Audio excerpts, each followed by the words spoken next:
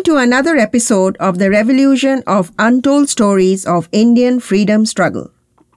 In the last episode, we ended with Lord Cornwallis gaining the control of Bangalore. It was time for the British to use Bangalore as the base and bring the battle to Tipu Sultan's capital, Sri Rangapatnam. Welcome to the Revolution, Untold Story of Indian Freedom Struggle. I'm Shushmita Mazumdar, your host. And I am Kaushik Mazumdar, your co-host.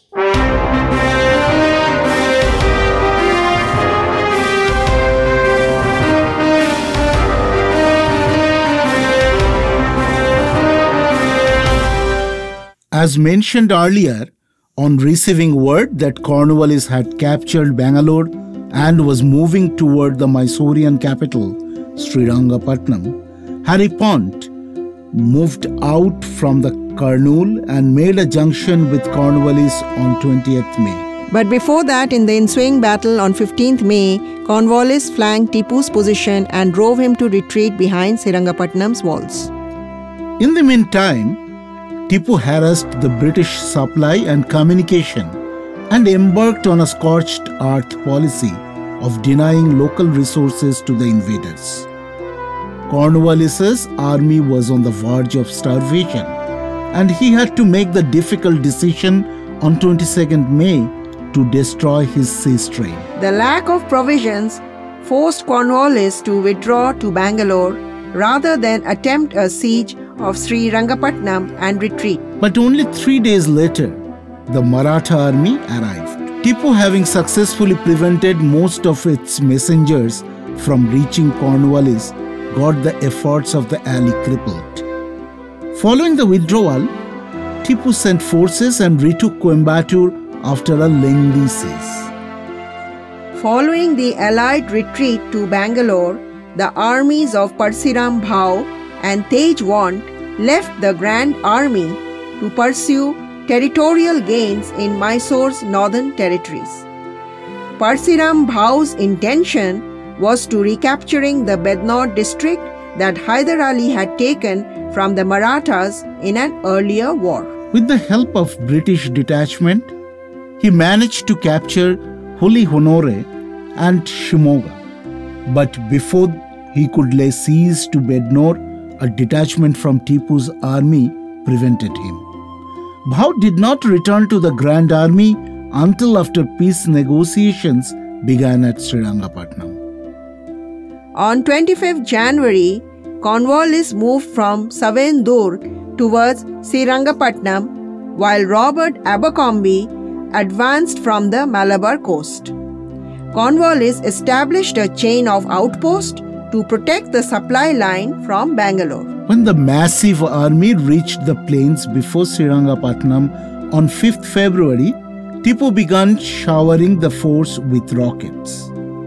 Cornwallis responded with an attack the very same night to dislodge Tipu from his lines. After a small battle, Tipu's forces were flanked and he retreated into the city, and Cornwallis began siege operations. On 12 February, Abercrombie arrived with the Bombay army and the news began to tighten around Tipu. By 23rd February, Tipu began making proposals for peace talks, and hostilities were suspended the next day when he agreed to preliminary terms. Following the signing of the preliminary treaty of Srirangapatnam on February 23, 1792, Tipu offered the company a large sum. But Cornwallis insisted that Tipu surrender 2 of his sons as hostages as additional guarantee. On 26 February, his 2 young sons were formally delivered to Cornwallis amid great ceremony and gun salutes by both sides. Cornwallis was not interested in significantly extending the company's territory.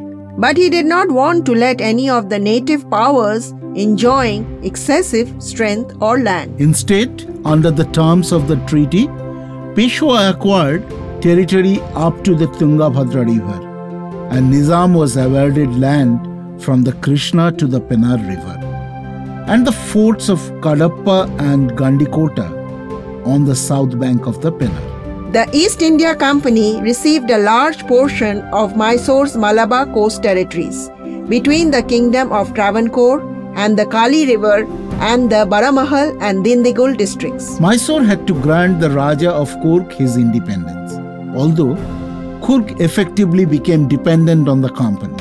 Mysore was also obligated to pay some of the cost of the war. Finally, on 18th March 1792, Tipu agreed to the terms and signed the Treaty of Srirangapatnam, ending hostilities. But it must be remembered that the detention of the princess and their guards was a distinct breach of trust on the part of Lord Cornwallis. They all stand testimony to the fact that the British were very vindictive with the Mysore power. While talking about Mysore power, we must talk about Mysore rockets. We started the topic with India's missile man, Dr. APJ Abdul Kalam's quote about the Mysore rockets and Tipu Sultan's contribution to the same. Hyder Ali, the father of Tipu Sultan, was rather the too visionary who introduced the rocket and employed them in the battle against the British. Tipu upgraded the technology and made it further lethal. The military manual, written under the supervision of Tipu Sultan, contains in detailed description about the requirements of rockets in military campaigns. According to the manual, a company of rocketmen or jock was supposed to be attached to each regiment. Rocket strategy was used extensively in each of the Anglo-Mysore wars under Tipu. Historical records show that rocket corps were a regular feature in the Mysore army since the days of Hyder Ali. Beginning with about 1200 men in Hyder Ali's times, they reached the strength of about 5,000 men in Tipu's army. Historians Lance Day and Ian McNeill, in their work Biographical Dictionary of the History of Technology, wrote, "The British at Srirangapatnam had suffered more from the rockets than from the shells or any other weapon used by the enemy." Scientist Rodham Narasimha wrote in his article Rockets in Mysore and Britain that the Mysore rockets of this period were much more advanced than what the British had seen or known, chiefly because of the use of iron tubes for holding the propellant. After the fall of Srirangapatnam in 1799, the British Army found 600 launchers, 700 serviceable rockets and 9,000 empty rockets at Tipu's fort. Many of these were sent to the Royal Artillery Museum in Woolwich, where 2 specimens are still preserved, inspiring it to start a military rocket research and development program in 1801. Later, William Congreve started studying them and did some fine reverse engineering to invent the Congreve rocket. Duke Wellesley, who once got scared of Mysore rocket attack, would go on to use these Congreve rockets systematically against Napoleon and defeat him at Waterloo in June 1815. The British had used every trick, bribe, force, and every other way to keep the native powers with them. All these natives were mainly sharing a common enmity rather than a common goal. As it turns out, the British made sure that they were the glue to hold the native powers together against Tipu. So, the chances of forming a successful confederacy against them were almost impossible. After the Treaty of Srirangapatnam was signed, Tipu was left with a very little territory and little option. British, with the help of hostile neighbors, had got Tipu surrounded almost entirely. His last hope was foreign support. None but the French, who were still fighting the British at every possible ground on earth, would help Tipu at that time. In 1794, with the support of French Republican officers, Tipu helped to find the Jacobin Club of Mysore. He planted a liberty tree and declared himself Citizen Tipu. Napoleon Bonaparte wished to establish a French presence in the Middle East, but his ultimate dream was of linking with Tipu Sahib in the battle against their common enemy, the British. Napoleon assured the French Directory that as soon as he had conquered Egypt, he will establish relations with the Indian princess and, together with them, attack the English in their possessions. Accordingly, he had planned everything as mentioned in the report of 13th February 1798 by Talleyrand. Having occupied and fortified Egypt, we shall send a force of 15,000 men from Suez to India to join the forces of Tipu Sahib and drive away the English. But probably the destiny had planned something else already.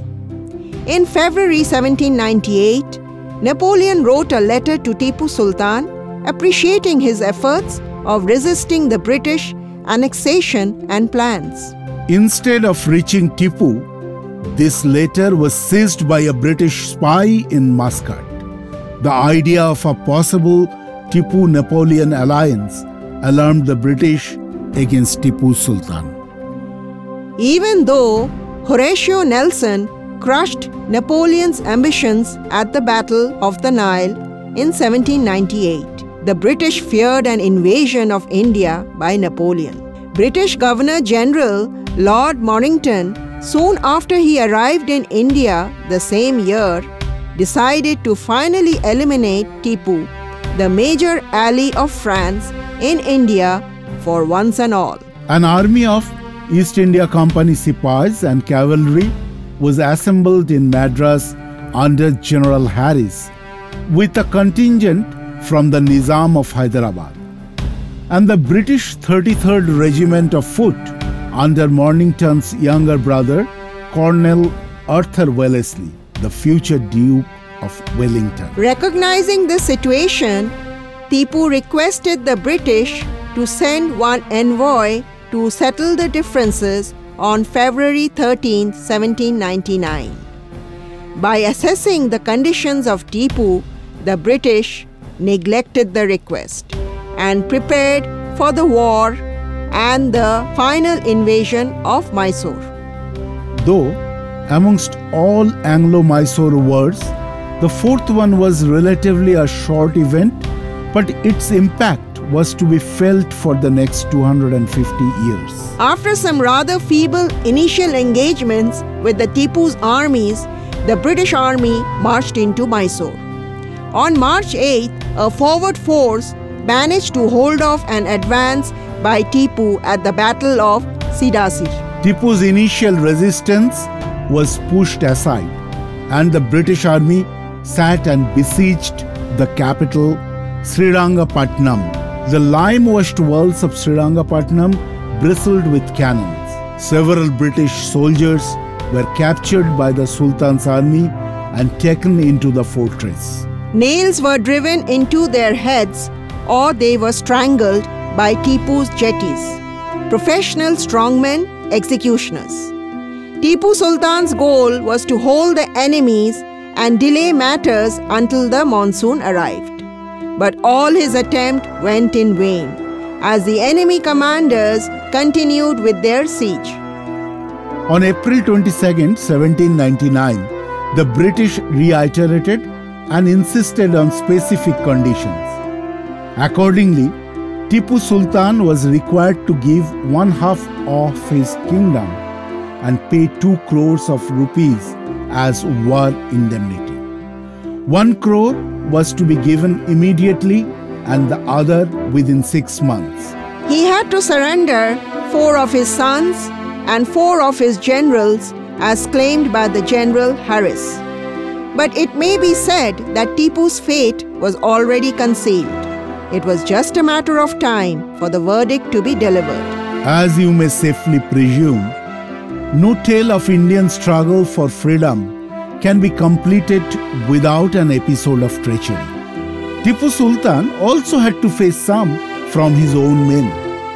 After acquiring the support of the native rulers by bribery, the British gained the support of the ministers, officials, and servants of Tipu. Because of that, during the Fourth Anglo-Mysore War of 1799, Purnia and Mirsadak, the ministers of Tipu, kept the gates of Seringamapatnam fort open to the British. During the conclusive British attack on Seringamapatnam on 2nd May 1799, a British shot struck a magazine of rockets within Tipu Sultan's fort, causing it to explode and sent a towering cloud of black smoke with cascades of exploding white light rising from the battlements. Finally came the D-Day on the 4th of May 1799. The assault was launched soon after 1 o'clock by troops equipped with bamboo ladders for scaling the walls. There were more than 26,000 soldiers of the British East India Company, approximately 4,000 Europeans, and the rest Indians. Within minutes, a British flag was planted in the breach as the defenders fled. Tipu himself fought bravely, loading and firing muskets handed him by his servants as if he was at a sporting shoot. But the odds were too great. He was wounded and his staff tried to hurry him away in a palanquin, but in a rather sad turn of events, he was killed for his jewellery by an unidentified British soldier. As night was falling, a British party found the Sultan's body under a heap of corpses near the eastern gate. He was given an honorable burial in his family mausoleum in the city. The news of Tipu's defeat and death caused excitement in England, and his treasure hoard provided ample prize money for the British senior officers. Harris was given a peerage and Mornington was made Marquis Wellesley. Arthur Wellesley was put in charge in Mysore and moved into Tipu's palace, while the throne was bestowed on an infant member of the Udirs, the previous Hindu rulers of the Mysore. Many members of the British East India Company believed that Umdad ul Umra, the Nawab of Carnatic, secretly assisted Tipu Sultan during the Fourth Anglo-Mysore War, and they immediately sought his deposition after the end of the conflict. The English achieved success due to the struggle for supremacy among the natives of the peninsular India. The lack of unity among the native powers not only left Tipu in the lurk, but also permitted the British to exploit the situation in their favor. Since Tipu Sultan had captured Madras, Baramahal, Salem, Dindigul, Coimbatore, and Malabar, the British ambition of expansion of their territorial possessions faced with a strong challenge. The agrarian prospects of Tipu's country got the English inclined to bring that territory under them from the control of Mysore. Further, as Tipu fought against the foreigners single-handedly, the British were specific in putting an end to him for achieving their end of expanding their territorial possessions. Want to learn more about the untold story of Indian freedom struggle? Keep listening. We got a page for episode notes, resources, and more. Visit us at www.ksproductionsusa.com. Subscribe to The Revolution Untold Story of Indian Freedom Struggle at Apple Podcast, Stitcher, Spotify, or wherever you get your audio. Be sure to leave us a review, give us 5 stars, and please talk about us to your friends and family. We want to hear directly from you too, so send us an email.